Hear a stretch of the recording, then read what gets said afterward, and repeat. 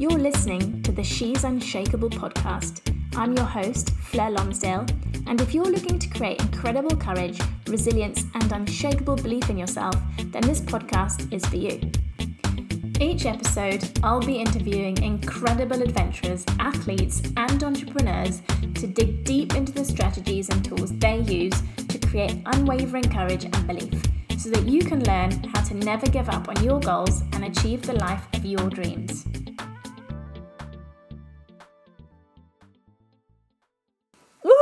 I am so excited today because I get to have my good friend Jenny Milton on the podcast, and I'm so excited because I've been watching Jenny throughout her journey the past couple of years, going from Alaska in a big RV to snow kiting in the mountains to kite surfing, and she's just so rad. I am so excited for her to be talking to us today because she is seriously like adrenaline junkie heaven, and it's so awesome to watch her. And I'm so excited for you guys to learn a little bit about her journey, what she's done, how her life rolls, and what she can help you guys when it comes to courage and building that resilience as well. So welcome, Jenny. I'm so glad that you're here with us today. I'm so excited to have you. Hi. So excited. I don't know if you can tell. I'm excited to talk to you too, Fleur. So thank you so much for having me on your podcast. You are most welcome. Most welcome. So the first thing I always love to ask everyone is, what's your morning routine? I feel like your morning routine is going to be a little bit different to some other people's because I do talk to some entrepreneurs and whatnot. But I'd love to know, do you even have a morning routine, and what do you do when you wake up? Well, that's a great question, and that's also a tough question for me because my life changes. I travel a lot, and I move through different seasons. So my morning routine changes depending on the season I am and whether I'm living at home or whether I'm living in an RV or what I'm doing. I've just finished my winter season in Australia, so I'll share my morning routine from the Aussie winter, where I'm living down the mountains in Thredbo, working as a backcountry guide and running my snow kite school, which I love. So that means I'm going out into the backcountry every day, and it's important for me to get up early and have time to have a great breakfast. That's one of my, most important things I do in the morning. I'll get up and I'll have a glass of water and some herbal tea. I'm not a coffee drinker. I wake up and I just seem to be buzzing already. So Nice. No coffee for me. I love lemon and ginger tea. I love water with some apple cider vinegar in it. And then I cook myself a great breakfast. And I think the just cooking breakfast for me in the morning is part of my relaxation and doing something that's good for me. I eat stir-fried vegetables nearly every morning. I'll throw in some veggies, throw in a few egg whites. Not a fan of the yellows. I just do the whites, and maybe throw it on a tortilla with some cheese and a little bit of salsa or avocado. And I'll normally make double. I'll make double so I've got enough for lunch as well. So that means I know I'm eating a good breakfast and I've got something healthy for lunch, rather than just eating, processed bars and different things on the mountain, or snacking on all of my clients' chocolate bars and things that they offer me. So having a great breakfast is important. My day is very, very physical. And I find that if I have a great breakfast, I'm not lacking in energy. I seem to get through my day with a sustained amount of energy, rather than the highs and lows that you can get if you're eating maybe too much sugar for breakfast or something like that. Yeah, you're so right. When you're out in the mountain as well, it can just take it out of you if you don't have a good proper breakfast. I remember those days. Yeah, sometimes if I haven't got as much time, I've got a sneaky little trick that I do. I buy those packets of coleslaw mix at the store. I'm really stoked that I can buy it in organic now, because I do like to have organic vegetables when I can. And so you just throw the coleslaw mix into the pan. No need to chop veggies. And my coleslaw mix comes with cabbage and carrot and corn and some great things in there. Crack an egg, and I can cook my brekkie quite easily in just about 5 minutes or so. Wow, look at you go. I would never have had that for breakfast, hey. That's just like so completely the opposite of what I'd have at breakfast, but I love it. It's awesome. Well, that's why I thought I'd share it with you. Yeah. It's something that not everybody does, but it really works for me in having sustained energy through the day. So good, and it's so important to know what actually makes you feel good and what gives you that energy as well. I think that's so important. Well, it's important to get, all our veggies and fruits and everything like that. And sometimes it's hard to get those in. So I make sure I get them in first thing in the morning. First thing. Good stuff. All right. Awesome. Love it. So I'd love for you to just share with our audience a little bit about yourself, your background. I know there's so much gold that's going to be shared like during our conversation, but I'd love to know just to share a little bit just around what's happened for you in the past couple of years, where you've come from, what sort of made you decide to live the life that you're living now. Wow, that's a big question. I've had an amazing life. I'm really lucky that I was brought into the world by my fantastic mom and dad, who, John and Rosie Milton, they were sporty people themselves, They had their honeymoon at the snow, they were skiers, and they decided they would open a ski and sports store pretty much right before I was born. And so my mum would take me into the ski shop and have me in the basket under the counter. And so I've grown up working in retail and working in sports stores and having fantastic access to all of the latest sports equipment and of course being introduced to sports when they first sort of hit the shore in Australia and around the world. So I get into sports quite early. My brother and I are super sporty. We're really lucky that we grew up skiing in the winter, and my dad was a sailor. So our summer holidays would be spent on boats, and as we kids got bigger, the boats got bigger until they were big enough to go out to sea. And, my dad taught me to sail. He taught me to navigate. And, I'm still using all those skills today. That's cool. Yeah, very cool. My brother is amazing. Michael Milton, he is one of Australia's most awarded and prestigious athletes in the Hall of Fame. He lost his leg to cancer when he was 9, and which was a super hard time in my family's life. But after he had his leg amputated, he got straight back into skiing on one leg, and has become the world's best one-legged skier with multiple medals in Paralympics, and he even holds the Australian speed skiing record. He beat all the two-legged guys. So my brother and I have been my goodness.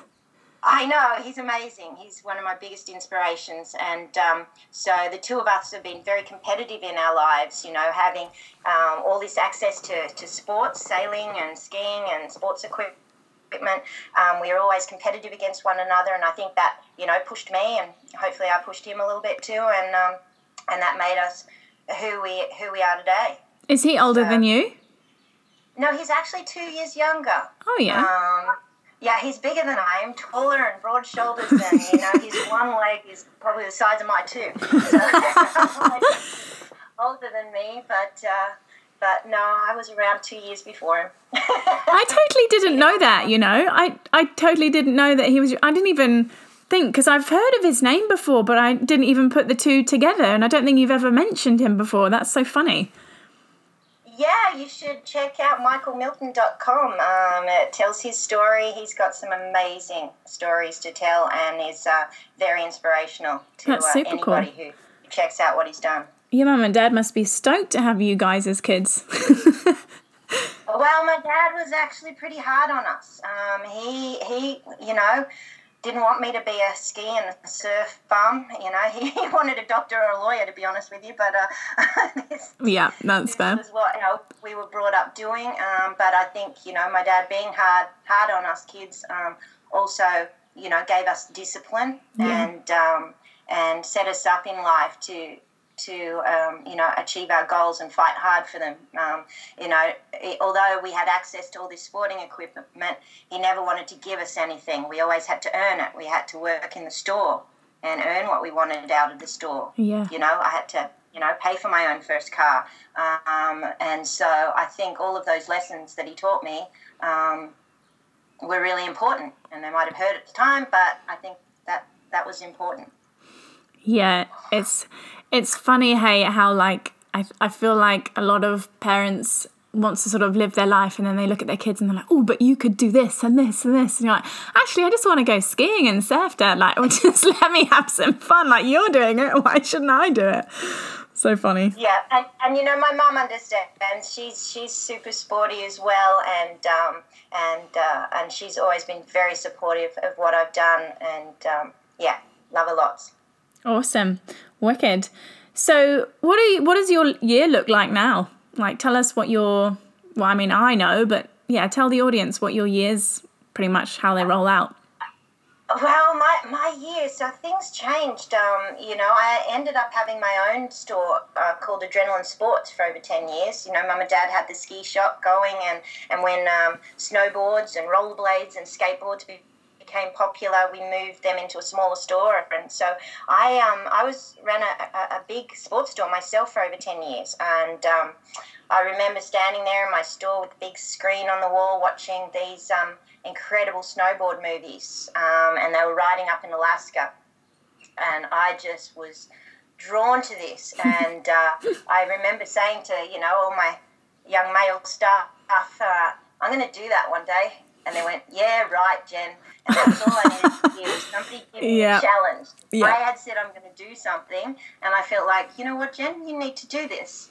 And so for my 30th birthday, I shouted myself a trip to go heli skiing in Alaska. Boom. And that trip changed my life. That really did. That changed my whole life, that one trip. I got back from that trip and made the decision to sell Adrenaline Sports. And it took me 2 years to do that, but I sold my business and passed it on to somebody else who did a great job running it.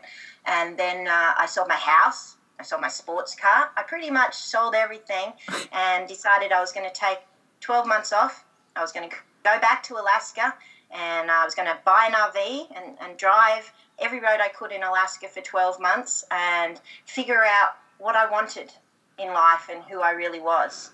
And I felt like I needed to, you know, spend some time by myself in order to do that, in order to, you know, become friends with myself, to like myself and spending time.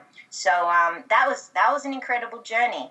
And I, of course, at the end of the 12 months, I ended up back in Thompson Pass, Alaska, where I'd gone heli skiing 2 years beforehand, that trip that changed my life. And I went heli skiing again and actually fell in love with my heli ski guide, Steve Shum, and we started dating at that time, and we've been together now for 16 years and married for 11. So that love story, you know, also changed my routine in life of spending, you know, 6 months in the States and 6 months in Australia. We never decided to really just live in one country. We decided to, you know, hopefully have lives in both. So, yeah, my life changed dramatically. And that's how I got doing all these things that I'm doing. Man, I just got, like, serious chills just listening to that. I'm just like, oh my goodness, I really need to go heli skiing in Alaska. I can't believe I haven't done it yet, and I'm 31. Like, what's going on, Lonsdale? Come on, you need to sort it out. Oh, come on, you're only a year behind me. You know, some of the questions that, you know, we talked about, that we were going to talk about today, was something about, you know, the scariest things you've ever done. And, you know, I've done a lot of scary things in my life, but that was definitely one of the scariest, was making the decision to, you know, pull up all of my roots, everything that I'd set up for myself, thinking that this was going to be my life. I had a business, I had a sports car, I had a house with a pool. I thought this was, you know, what everybody wanted in life, and that should have made me happy. Yeah. And it wasn't until I went up to Alaska and saw how other people lived, and I was so, you know, inspired by especially the girls up there. Oh my God, Alaska girls rip, and they are tough chicks, and they are independent, and they really inspired me to change my life and to become a bit tougher, and to spend as much time up there as I could. Yeah, that's so epic. And that was scary. It's scary to make big changes in your life. Oh, absolutely. 100%. Yeah. Scary to live in an RV by myself for 12 months driving around the country, in remote areas and, driving the Alcan Highway all the way from Seattle to Alaska by myself. It takes 6 days driving and you're miles from anywhere. So, made me toughen up a little. At least you had a bed in the back there. It wasn't just a car, right? It's a bit nicer. That's right. No, it was pretty. I must admit I did spend more than I wanted to because I wanted to make sure I had something safe and reliable. Yeah.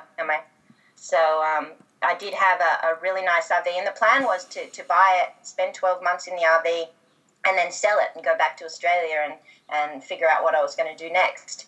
But of course, I decided that I would keep the RV and store it in Anchorage, Alaska, and go back there every year. And I had that RV for 12 years until it was very sad the day that I had to part with my beloved RV that I'd had so many adventures in. Oh. Yeah. What happened to it? It just had its time.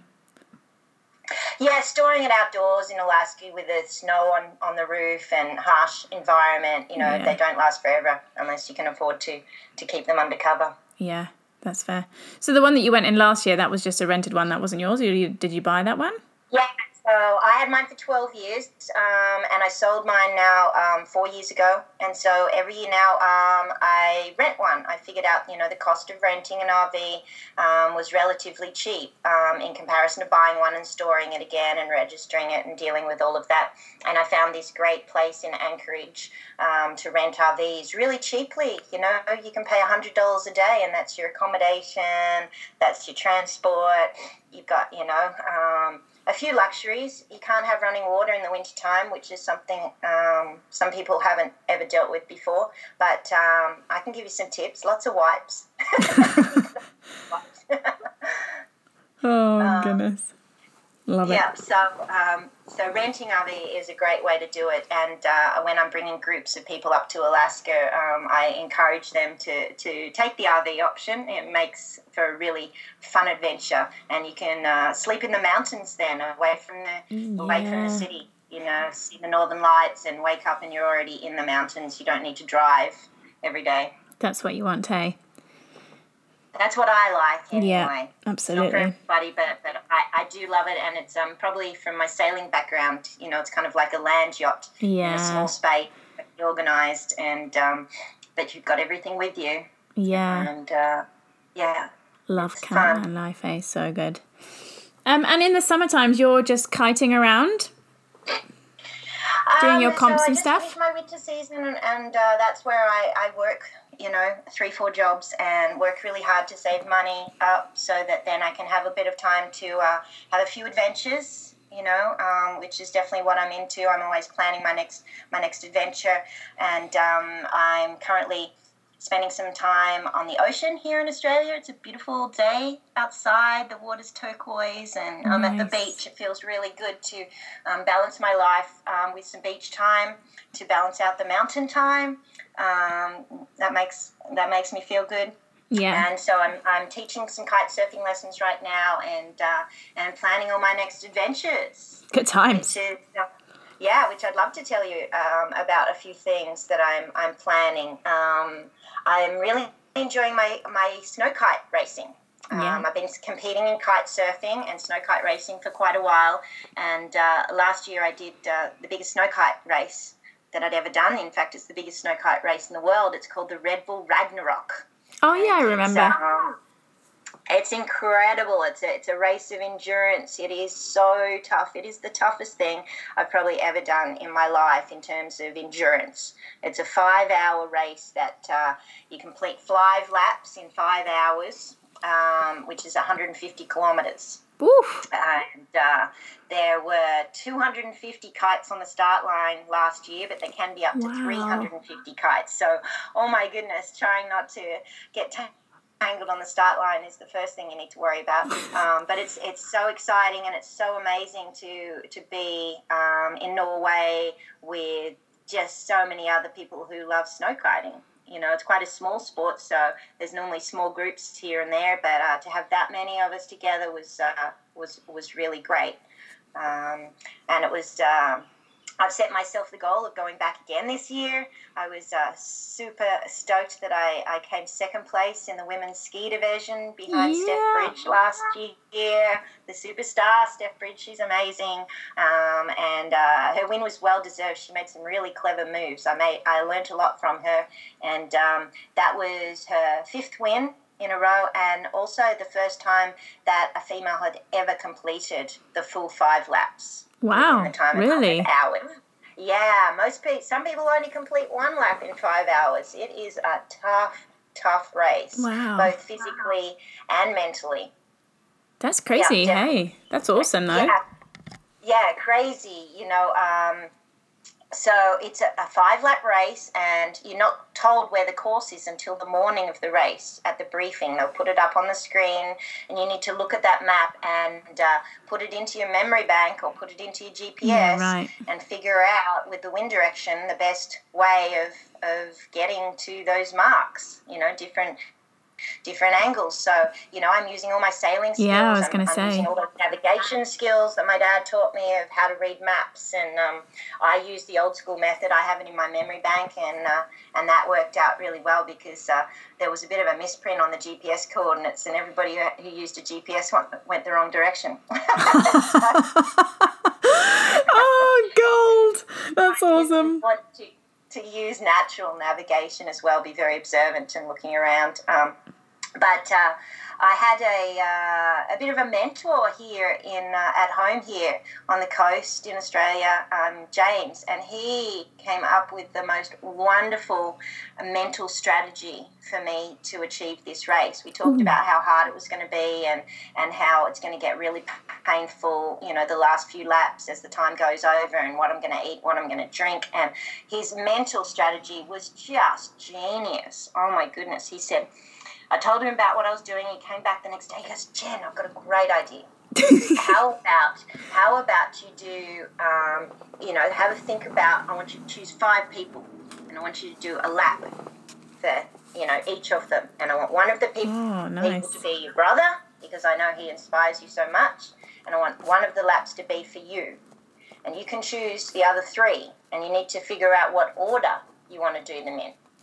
So he got me thinking, he put it into my mind, and I went away and I went, that's really cool. So lap 1 I did for my dad, of course. My dad passed a few years ago, and I wanted to do that first lap for him, and thank him for teaching me to navigate, how to ski, how to sail, because those were all the ingredients I needed to use in that first lap, because the first lap you've got to figure out where the marks are. You can't see them. They may be over mountain ranges. So you've got to, it's all about navigation, really, for the first lap. The second lap I did for my great girlfriend, Laura Green, who's super special to me. She's been my girlfriend that I kite with in the big cold waves in Oregon. She's an avalanche professional. She's one of those women that I really look up to, and unfortunately in December last year she drowned in a windsurfing accident in Wood River. So that was super sad, and so I wanted to do lap 2 for her, and at the start of lap 2 the wind died and everyone's kites were falling out of the sky, and as I put my skis on my shoulder and I started walking to try and get to an area where I knew there'd be better wind flow, I looked up at the sky and I said, Laura, send me some wind, girl. Send me some wind. And sure enough, yes, I felt it. It was quite a spiritual moment to speak to her and for her to answer. That's amazing. Hey. So lap 2 was for her. Sorry, a couple of tears there. You go. Lap number 3, of course, I'd figured out my navigation by this stage. I'd done 2 laps. I'd seen where other people were going and kind of improved my route on the second lap. So the third lap, I was like, okay, I know my route. I need to go as fast as I can. I'm doing this lap for my brother. He's Australia's fastest skier. He's one of the fastest, men alive. And I just hoped that some of that race blood ran in my blood too. So lap number 3 was for Michael, and I thought about all the great things he'd achieved on that lap, and I was really stoked to be in Milton. It made me proud. Lap 4, that was the hardest one, actually, was to decide who was going to do lap 4 for. And I'd actually been skiing in Montana at Bridger Bowl, and I just was having a bad day, one of those days where you're just a little on the sad side, and, things aren't, at full speed. And I decided I'd go to the bar and have a beer, as any Aussie girl does. And another lady at the bar who was having a beer by herself, and we turned around and we started chatting, and I started telling her that, about my goal of going to Norway to compete in this Ragnarok race, and she was fascinated and just, loved hearing about it. And then she told me that her son had suffered from depression, and he'd actually, committed suicide the week before. And for me to be looking in the eyes of a mother who had just lost her son was a very touching moment. And it made me decide that lap 4 was going to be for people with depression. It's something that, I've suffered from in the past. Some of my family has, a lot of friends have, and I've lost some friends. And so lap number 4 was for people who have suffered or are suffering from depression. And this was perfect because my legs were starting to hurt by lap 4. It was getting really hard. I can imagine. And my legs were getting sore, and I thought, I've got a bit of pain. I went, the pain in my legs is nothing to the pain that mother who lost her son has. Yeah. And this is hard, but this is nothing in comparison to living with depression or having your loved one suffering from depression and feeling like you can't do anything to help them. So I really wanted to, give back to those people and do something and think about them. And that was perfect. That got me through my 4th lap. It's beautiful. Which was pretty exciting. And lap 5 was for me. I left myself till last, as we do sometimes, but I really felt like, okay, this one's for me. I'd said my thank yous to some special people, and this one, it's time to do it for me. And it got really hard on this lap. I'd bitten the valve off my camelback. Ooh. And I'd lost all my water. Oh, no. So I was getting really dehydrated. My mouth was pasty. I couldn't suck my little lollies that I had. I couldn't eat any food. Nothing would go down. I couldn't swallow. Oh, wow. And I knew I was getting super dehydrated. Now, this mentor, James, had told me he had one more special piece of advice for me, which I didn't actually like when he told me. He said, Jenny, on your last lap, I want you to grab a Red Bull. And I went, what? Grab a Red Bull? I don't drink sugar. I don't do caffeine. I don't Get that out of my face. Right? And he said, you're going to need something for that last lap, something to give you a bit of a turbo boost. And I'd said, no. And, the whole time, and all of a sudden, I was forced to drink something. And so, so that last lap, I grabbed a Red Bull and managed to get about half of it down. And sure enough, that was the turbo boost I needed to keep me going. And I made it to the 5-hour mark, but I didn't quite make it to that finish line for the 5 laps. So close. But, at that point, did I feel sad that I didn't make it? No. I felt proud. Yeah, I felt, right. wow, I've done well. I didn't know how well I'd done because there were kites everywhere. I didn't even see Steph the whole race. We talked about it later. She never saw me. I never saw her because there's so many different route options you can go. And she made a really clever move at the end and changed her route. I didn't think about changing my route. There was a wind change, and she changed her route, whereas I didn't. And that was the difference between first and second place. She made it over the line, and she became the first female to ever complete the 5 laps. So that's awesome, hey? Awesome, go girl. Yeah, that's great. So I am planning on going back and having another go and seeing if I can do a little bit better. I know where I can improve now with my eating and drinking, and definitely being able to change my routes and learning the terrain. So that's definitely one of the most exciting things that is motivating me right now. Amazing. That's so exciting. Can't wait to see you next time as well. Just have to keep an eye on you. Yeah, I'd love you to. Yeah, it was such an amazing event, so beautiful. I can I'll be imagine. posting some photos soon of some incredible aerial shots of hundreds of colourful kites in the sky above the snow. It's just beautiful. So cool. So cool. So much fun. I'm interrupting this podcast to tell you about an amazing brand called Big Blue Boards. These girls have designed specific female kiteboards for us slightly lighter and slightly shorter folk who obviously want something better and more suited to them. Now, these boards make it easier for us ladies to go upwind, to have fun, to do jumps, and basically to progress faster. Now, honestly, guys, these boards are so stunning. They are so awesome looking. Go check them out at bigblueboards.com, where you'll be able to see their new 2020 design.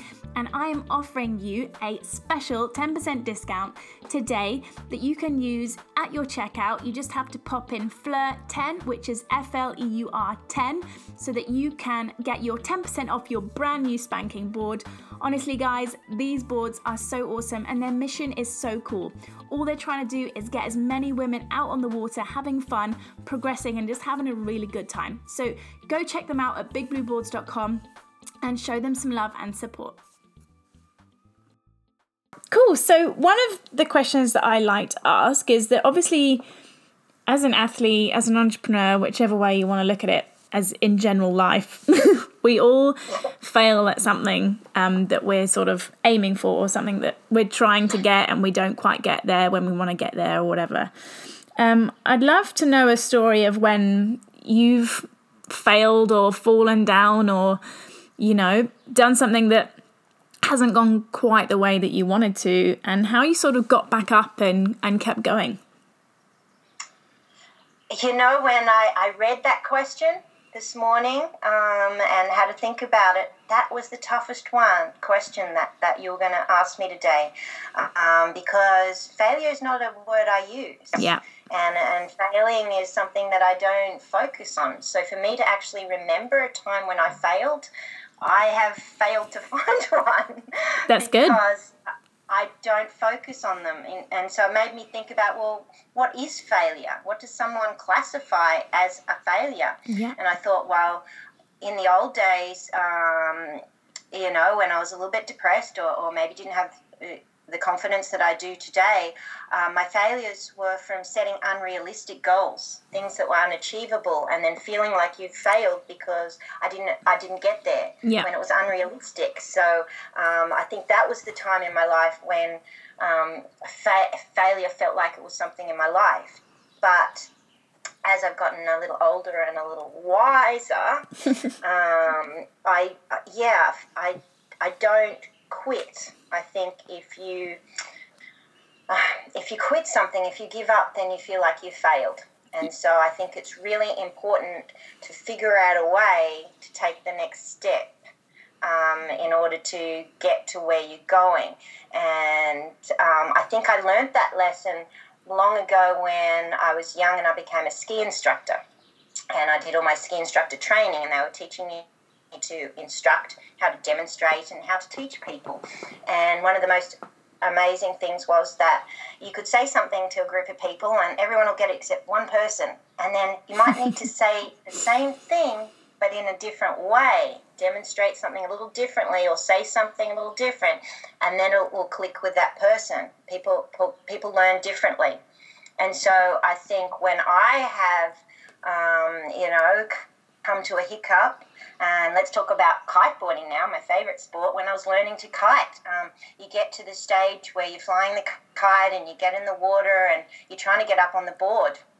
And man, that was the hardest thing. I just kept trying and I kept, landing on my face or, crashing a kite. Yeah, I know that feeling. Girl, because you're a kiter too. Yeah. That stage is a really hard stage, and that's where a lot of people give up at that point in time, and they feel like they've failed. But when I got to that stage, I went, oh my gosh, I'm not going anywhere. I'm not progressing. How can I get over this hump and progress? And that's when I went, okay, let's take the kite out of the equation, because I've never really ridden boards much before, and let's go wakeboarding. Let's use the board behind a boat, eliminate the kite, and just work on one of the skills I need to get up. Nice. And so I went wakeboarding and practiced getting up on the board and riding that board and finding my balance on that board. And then when I went back and used the kite to tow me, sure enough, bingo, I got up and I was riding. I got over that hump where, where it could turn to failure if you give up, or you can just look for another way to get to where you're going. You might need a different route than when you first started. Love it. I love that so much. And I think that's something that most people don't really think about so much. They kind of go, well, this is what I've been told to do, so I'm going to do it this way. It's not working for me, but they don't sort of think, what can I do to change it? Or how can I make it mine? Or how can I adapt it? And so many people will just go, nope, doesn't work, not going to do that anymore, rather than actually asking themselves the question of, how can I do it? And I think it's such an important question. That's so important, especially for women, because women learn differently. And, I love to teach people to fly kites, and I teach kite surfing on the water, and I teach a lot of people to snow kite. And I change my teaching method when I'm teaching females. Yeah.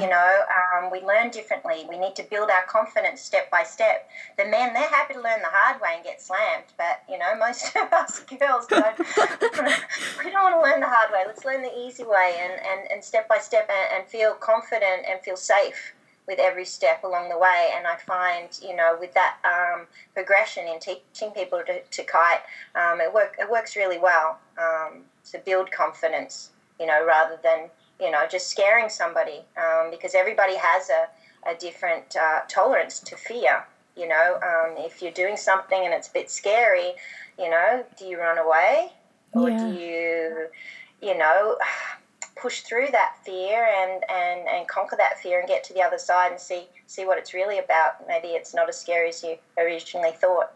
Yeah, right. When I talk about snow kiting, most people say, oh, aren't I going to be lifted up in the air and land in New Zealand? No, that's not going to happen. You're going to stay on the ground the whole time, and as long as you let go of the bar, just let go, the kite will fall out of the sky. And, just teaching people with a trainer kite, I see it a lot, that there's definitely a fear there, and people are taking that step to push past that fear and trusting in me as their instructor and guide, this is safe, it's okay, give this a shot, you might be surprised. And so I get to share that skill of pushing through fear a lot with people. Cool. Which I love. So what would you say, let's say we're talking to a female kite surfer here, or snow kiter, either way, and she is, just whether she's just scared of trying, or maybe she's scared of getting in the water that's maybe different to the water that she's used to getting in, or maybe she wants to try jumping and she's scared of trying. How would you coach someone through that? What would you do to help them? Pushing through that fear, it can be tough. Sometimes, and sometimes you might need to start a little bit smaller in an area in your life that isn't so scary as getting out in the water with a kiteboard, to start to learn to overcome fear. It is a tough one. I find that just trying to make people feel comfortable and telling them all the great things that they're doing, not focusing on the things that they're doing wrong, and that it's okay to do things at different speeds. It's okay to learn slowly. We don't have to be instantly doing it on the same day, and just awarding every step that you make, even just going out there and setting up your gear and making an attempt to do it, rather than sitting at home and going, oh no, I'm too scared, or it's too windy, or it's too cold, or it's too something. There's a million excuses we can come up with if we look hard enough. But just getting out there and giving it a go. I learnt my lesson about fear when I went up heliboarding. that time for my birthday that I mentioned earlier. I remember on my first heli run, this is what I wanted so bad. I wanted to ride the mountains, in Alaska like I saw these guys doing on the movie. And I got to the top, and it was the scariest thing ever. I'm looking down this huge mountain going, oh, my God, be careful what you wish for, because it just happened. And now I'm standing on top of this mountain, and I'm not just talking about it anymore. I'm really doing it. And there came a point when it was my turn to drop in, and I was crying, to be honest with you. I was so scared, but I wanted it so bad. It was very much an internal struggle to yes, no. But I had no choice. The helicopter. I was going to say, I don't think there was another way of getting down.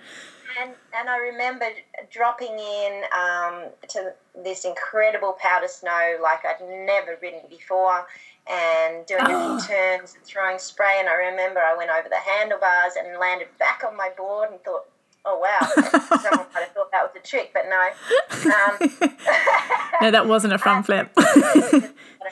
And just bursting into tears and giving my guide, Jerry Hance, back then a big hug, and I was crying, and just from the joy that I had, that I'd conquered this fear, I'd done what I'd dreamt about, and that was the most incredible run of my life.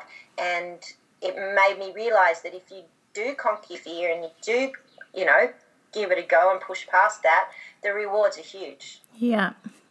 Right? If I'd given up and not done that, I would have missed out on just the most incredible thing that I've ever done in my life. It was amazing. So, and then of course I did more heli runs, and every run you're still scared, but you start getting used to it a little bit more, and I call it, my fear tolerance. My fear tolerance went up. I was able to deal with a little bit more fear and be, strong and focused and clear about it too. Especially if it's something you're doing something that's a little bit dangerous, they're calculated risks. I train hard, and I work hard to make sure that my body and my gear is ready for doing stuff like this. But it's tough to conquer your fears, but just start slowly is my suggestion. Yeah, I love that. I think it's so funny. I've been at the top of some cool walls and some stuff that most people wouldn't stand on, I guess. Like, I think I realised that my fear tolerance was a fair bit higher than most people's when I sort of started skiing with my guy friends. But there's definitely this sort of feeling inside your stomach. And I just think, it's fear, but it's also like excitement. It's full excitement of, oh my God, like this is going to be crazy, And that feeling of, what, you've just got to be so sure of yourself that you're not going to make a wrong move, and that the people that you're with are going to keep you safe, and then you're going to be all right. Because as soon as you start thinking, oh my God, something's going to go wrong, it probably is going to go wrong. And I've definitely done that in the park before, and things have gone wrong. But when you're in the big mountain, you just don't want to be doing that, because it's just, you almost can't think that way, because you don't even have the luxury of being able to do that. No, you have to be very strong. And I've been skiing big mountains in Alaska for over 16 years now. And I've been on some super big mountains with super, high exposure and consequence. Yeah. If I fell, I would die. And to be in a situation like that and to, push through it and enjoy your run, you have to be super focused. You need to believe in yourself. And I remember when I was had the offer of going to Meteorite Mountain in the Chugach mountain range up there, my guide said to me, Jerry said to me, are you ready? Are you good for this? And I looked at him and I said, yes. Yes, I was ready. Yeah. And I had to be very sure of that. If I'd had any hesitation in my voice, he may not have let me go. He needed to know that I was focused, and I was sure I could do this, and be confident in the skills that I had. Yeah. So So awesome. I love it. I'm literally getting tingles down my spine. I'm like thinking about skiing this winter and I'm just like, oh my gosh. It was so awesome. Yeah, you just so had me good. back up from the peak there, dreaming about it. So I'd love to know, like, another one of your scariest moments that you've ever been through. Oh, now that's a good question because I've got a freshie. Oh, I've got freshie. a fresh story for you. That, Yay. One of my scariest moments of my whole life happened in May this year. I was super lucky to have been invited to go up to a remote village off the North Slope of Alaska, up in the Arctic wilderness, and my job was to teach at the local school the Inuit kids to fly kites. I couldn't believe the opportunity that I'd been given, and the last thing I said was, "What's the name of the town?" And it was called Kaktovik, and I googled Kaktovik, and it was the most remote village I'd ever seen. It was on an island off the North Slope, surrounded by ice, on the Beaufort Sea, and of course Beaufort is the wind scale, so I'm a wind lover, and I was going to one of the windiest places in the world, and also this town of 240 natives. Wow. Was a tourist destination in the summertime for polar bears. And polar bears are super special to me. On that first trip to Alaska, it had been one of my goals to see polar bears, and I'd gone up to Barrow and gone out with a photographer and seen polar bears in the wild for the first time, and taken lots of photos. And back then, it was a very old camera, and of course, when you tried to download all the digital photos off a stick, I lost them all. Oh, and no. That was a mistake moment to me to lose all the photos of the polar bears that I'd seen. And so all of a sudden I felt like I had another opportunity to possibly see a polar bear. So I was pretty excited about that. And so I, my girlfriend painted me a cap with a polar bear on it, which was really cool. And I started manifesting my polar bear, experience. And I thought, what if I was out there snow kiting and the polar bear was chasing me? What would I do? And people were like, you could outrun it. And I'm like, what if the wind flies? I get a lull or something goes wrong.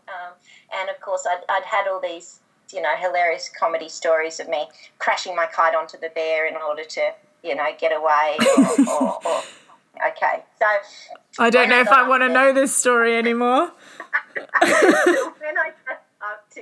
When I got up to this Kaktovik, I got introduced to the other teachers who were up there teaching at the school, and we were all staying in a house together, and it was incredible. We had 4 dogs with us, and they were teaching the kids ski juring. They were teaching the kids to ski on cross-country skis, and we had laser sights to do biathlon, and I was teaching them to fly kites. But when I arrived, and this tends to be a bit of a trend with me, my good friend the wind tends to follow me everywhere I go. And when I landed in Kaktovik the next morning, we woke up to 50-kilometre winds. Ooh. It was a ground blizzard. There was just blowing snow, high winds, ouch. And you couldn't see a thing. And there was definitely no way I could take kids outside to fly kites. So for the next 3 days, we were in this just huge wind storm, which was blowing a lot of the snow away. And so I did most of my teaching inside the gymnasium there. We were setting up kites, and I was hanging bars from the basketball hoops, and they were putting on harnesses and hanging and swinging. And that, to some of them, that was a conquering fear exercise, just to take their feet off the ground and swing above a mat. I tried getting fans out and seeing if I could have indoor kite flying inside the gymnasium. That didn't work. But, we were having a good time and doing lots of exercise with the kids, which is what they need. They live quite an isolated life, and it's important for them to be, getting some exercise. Yeah. So about 4 days into the week, the weather was starting to clear. And it was 11 o'clock at night. We'd eaten dinner, and someone said, hey, let's go outside and watch the sunset. So you're so far north, the sun sets at midnight up there. Oh, my goodness. Seen sunset the whole time we'd been there. And so we grabbed the dogs to take them out for a walk, and, we'd been told, I'd been asking so many questions, where are the polar bears? Where can I see them? What can we do? What can't we do? Yeah. And they have polar bear patrol there. They have these guys on snowmobiles that are carrying 2 guns in their pack, one with fireworks and one with bullets, and depending on whether it's threatening somebody's life, they'll use a bullet or hopefully just the fireworks to scare them off.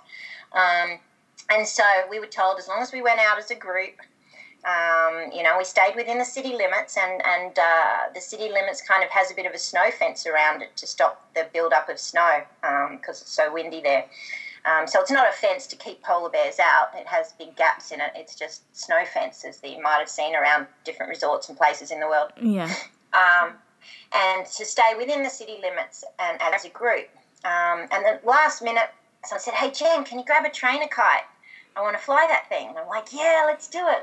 And so at 11 o'clock at night. This is hilarious. We walked out to this area we thought would be good for flying the kite, and it was beautiful. The sun was setting. We had the dogs there, and I put this kite up in the sky, and it's still really windy, but I wouldn't have let the kids fly in that wind. But, this guy wanted to have a go, and he was big and strong, and so I was just testing the wind first with the kite. And I hadn't been flying for very long, and the other teachers had backed up behind me to get out of the wind. And the next thing I know, I hear one of them yell, "Bear, bear," and a polar bear comes over the rise from the snowbank in front of the snow fence and is charging. Is this behind you or in front of you? Can you see it, or is it behind you? In front of me. I'm looking right at it. It was downwind of me, so it would have smelt us, and it was running towards me. Holy moly! My instant reaction, without thinking too much, was run. And I let go of the kite bar, and I turned around and I started running. And I looked, and the other 3 teachers were also running. We'd all reacted the same way.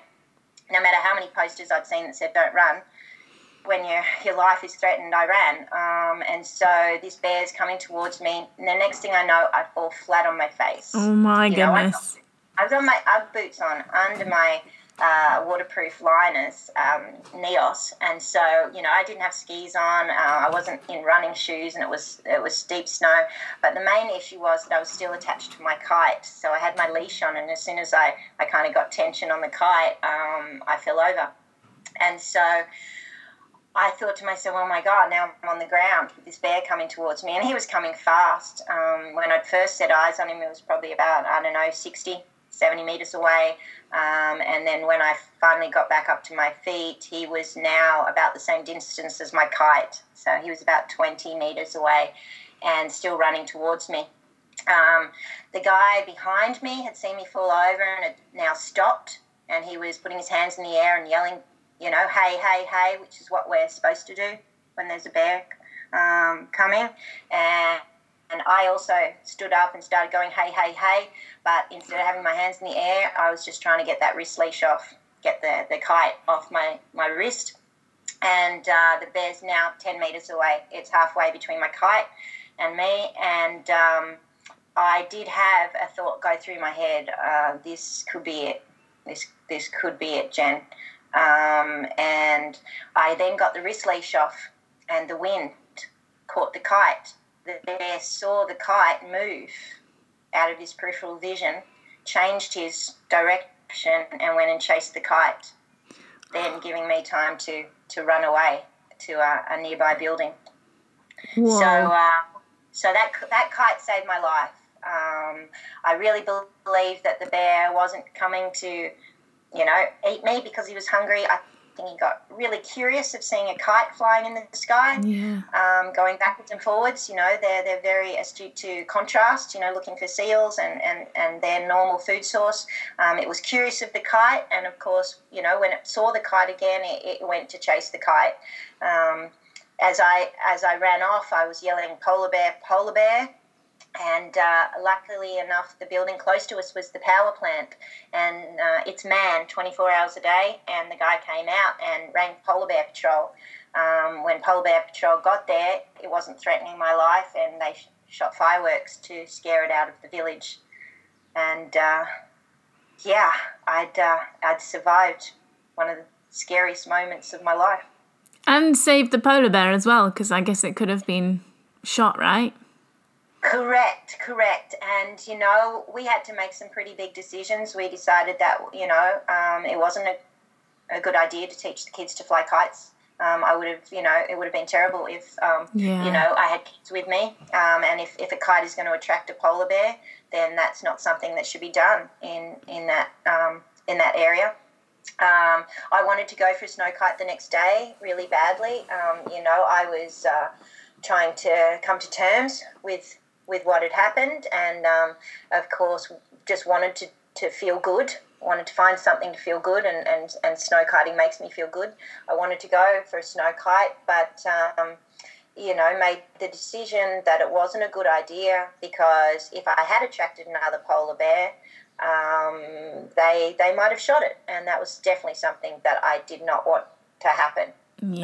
By any means. So it was a very scary situation. It was really lovely to have all of the kids at the school run up and give me a hug the next day, and so happy that I'd survived my experience. And of course I got to hear a lot of the kids talk about their experiences with polar bears. And you know what? They've all had a scary situation. There's polar bears around the village, and they told me that I probably wouldn't see a bear that time of year because the bears are all out on the ice.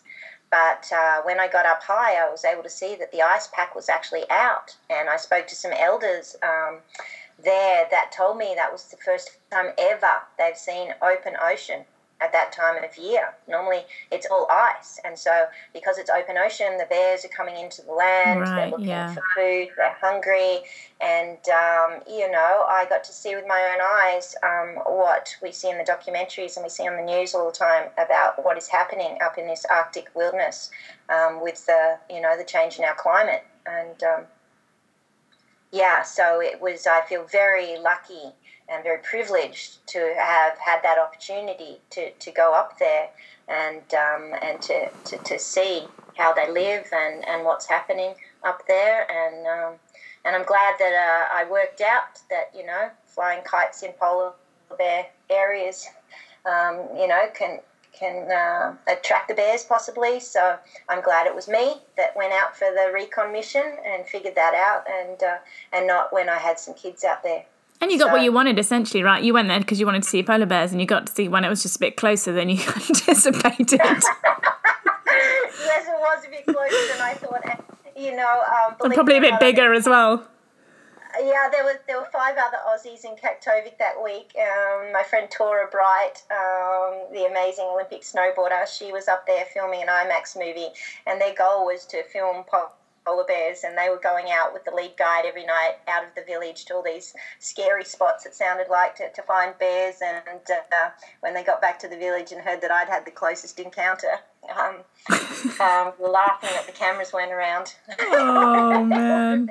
That's crazy. It would have been some amazing footage. How did your mind sort of get through that? How did you get through that sort of initial shock? Or how long did it take you to sort of calm down from that? Because I find a lot of people maybe wouldn't be able to really deal with that initial, kind of, oh my gosh, maybe this is it. Maybe this is my time kind of thing. I think that what we were talking about before, my fear tolerance is very, very high, and all that training in being okay, being scared, definitely helped me. I'd love to say that was, my first near-death experience, but it's not. I have had a couple of close calls in my life, and those calls made me really appreciate life and how short it is, and how... I'm thankful every day that I get on this earth, and the wonderful adventures and things that I get to do. I'm very, very, very thankful for that. And I think that that helped me a lot, just having that experience of dealing with near-death experiences in the past, dealing with fear, kept a level head. One of the hardest things was that in this remote village, there was very little access to the outside world. You know, you were lucky if you could get one bar on a Wi-Fi signal somewhere. Yeah. And I was unable to call my husband or my mom for about 3 or 4 days.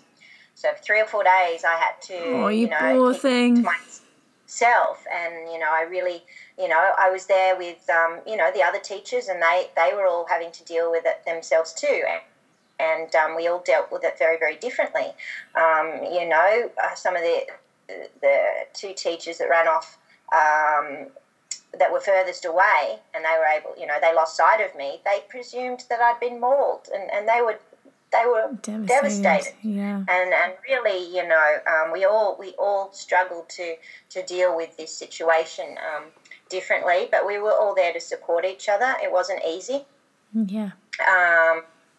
And there was a bit of tension, especially when I wanted to go snow kiting. But I understood the reason for being in. Got a death wish, Jen. She's got a death wish. When I finally did get to speak to, Steve and my mum, and I had a few tears. That was the first time I actually had a few tears, and I let go. Yeah. I'd stayed strong that whole time and put on a brave face and just dealt with it, but I did let my guard down when I had a shoulder to cry on that, was somebody who understood that I could, let go with. And I think it's important to have people like that in our lives. Absolutely. Where you can feel safe enough to let your emotions out. 100%. Rather than just holding them inside and being a tough chick, Yeah. You soon figure out that being that tough chick all the time doesn't actually do you that many favours. I like to be a tough chick, and I'm proud to be a tough chick and to, hopefully be like some of my Alaskan girlfriends up there. But I'm very much a believer in balance in life. Absolutely. And I think it's important, if you're tough sometimes, you need to be soft sometimes. Yeah. And making sure that we consciously spend time, being soft as well. Yeah, reflecting. Yeah. Cool. Yeah. I've got one last question for you. Yep. I'd love to know what's the best advice that you could give to our listeners from your journey, everything that you've learned already, on, how they can build their courage and how they can build their resilience. That's a great question. Like, one bit of advice. I think if I was going to give a piece of advice, I would say go out and have an adventure. Yes. Think about something you want to do, that makes that little kid in you happy, and go out and plan that adventure. Look forward to that adventure. It'll motivate you to get fit for it, or to buy the equipment you need, or, make sure you've got, all of your safety gear with you. Just planning the adventure is really fun. And then go out and have an adventure. It's great for the body. It's good for the mind. And I also think that people who go out and have adventures regularly and spend time in the wilderness areas and the beautiful backcountry and places that we have in this world, they're the people that are passionate about our world and our earth, and they're the people that want to protect it and look after it. It's something that I've been noticing lately with all the talk of climate change, and some people believe it and some people don't, and I've been like, well, what's the difference between those people? And I think the people that get out there and have an adventure, get out there and enjoy the wonderful world that we have with the climate that we have today. Yes, it can change, so let's just get out there and enjoy every moment of it, because I think that's good for everybody. Yeah, I love that. Thanks. That's awesome. Well, thanks so much, Han. That was really, really fun and so eye-opening. I can't believe that I've got tingles and I've got a little bit shaky from your stories, but I absolutely love it, and it's so cool to hear everything that you've been through, and no doubt it's going to keep going as well. I can just see you adventuring and just keep doing your thing and smashing life. So I'm so excited for you, so excited for your next Ragnarok, and I can't wait to keep an eye. Hopefully we can maybe have you on in a year's time and see how your journey's been this year and what it's brought for you. Well, thanks so much, Fleur. I've been so stoked to talk with you today and to share some of these stories. I live quite a solitude life, and I don't get to tell these stories, very often. And it's been great to share them with you. And I hope that your listeners have had some fun hearing these stories, and hopefully I've motivated your listeners to go out and have an adventure and enjoy life. You 100% have. I'd love to know, where can they find you? Your Instagram is Adrenogen, am I right? That's right. Yes, my nickname's Adrenogen, so you'll find me on Instagram Adrenogen, or you'll find me on Facebook at Jenny Milton or Adrenogen. And awesome. Send me a message if you'd like to go adventuring with me. I'm always taking groups up to Alaska to go snow kiting, and I have a snow kite school here in Australia as well.